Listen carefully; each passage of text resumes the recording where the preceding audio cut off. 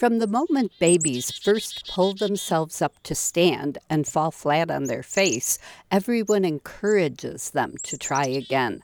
One of my favorite Paul Simon songs on his 1973 album There Goes Rhymin' Simon includes the lyrics, "You've got to learn how to fall before you can learn to fly."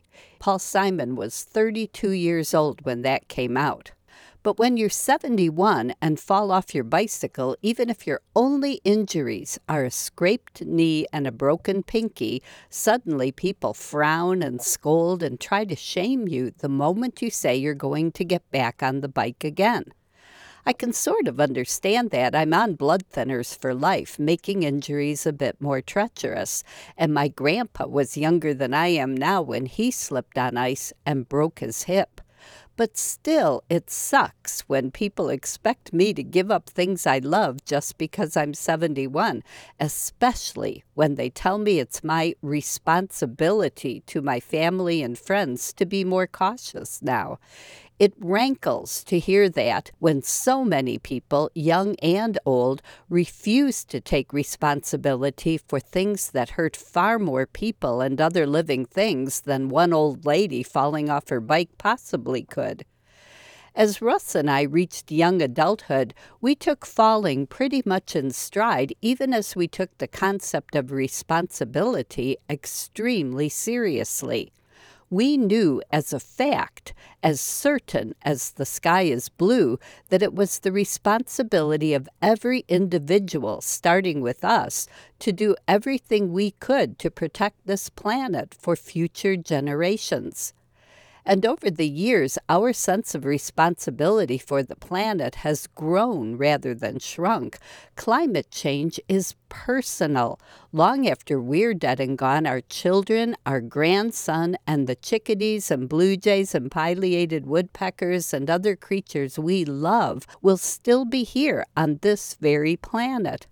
Our love makes us personally responsible for their survival and well-being. The more we love, the more we have at stake.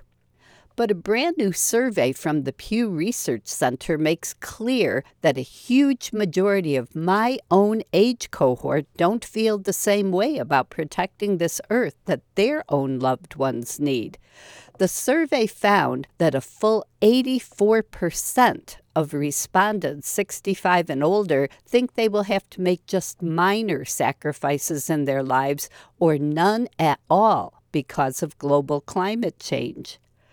During World War II, Americans of all ages grumbled about the sacrifices they were forced to make because of the war effort. But criticizing the policies behind food and gas rationing and other restrictions was considered egregiously unpatriotic. At least for the duration, most Americans really had a "we're all in this together" attitude. Now it's all about grabbing for all the gusto you can and whistling past the graveyard rather than acting responsibly about climate change, an existential crisis as dire as a world war, and one people have been warning about for more than half a century. Yet 84% of people my age refuse to take it seriously or making any sacrifices beyond maybe changing their plans when a Maui, Acapulco, or other climate-related disaster strikes. Russ and I were just at an 80th birthday party for a friend and talked to a few of Russ's retired coworkers who have solar panels and/or heat pumps. Everyone said they started out computing how much money they'd save in energy costs versus how much they'd spend for the new technology, but quickly realized it didn't matter if it paid off during our lifetimes. From the moment the solar panels and heat pumps were hooked up, we were enjoying a payoff far more satisfying than dollars, doing everything we can to protect this beautiful planet and everyone we love may not enrich our wallets, but it sure does enrich our souls. I'm Laura Erickson, speaking for the birds.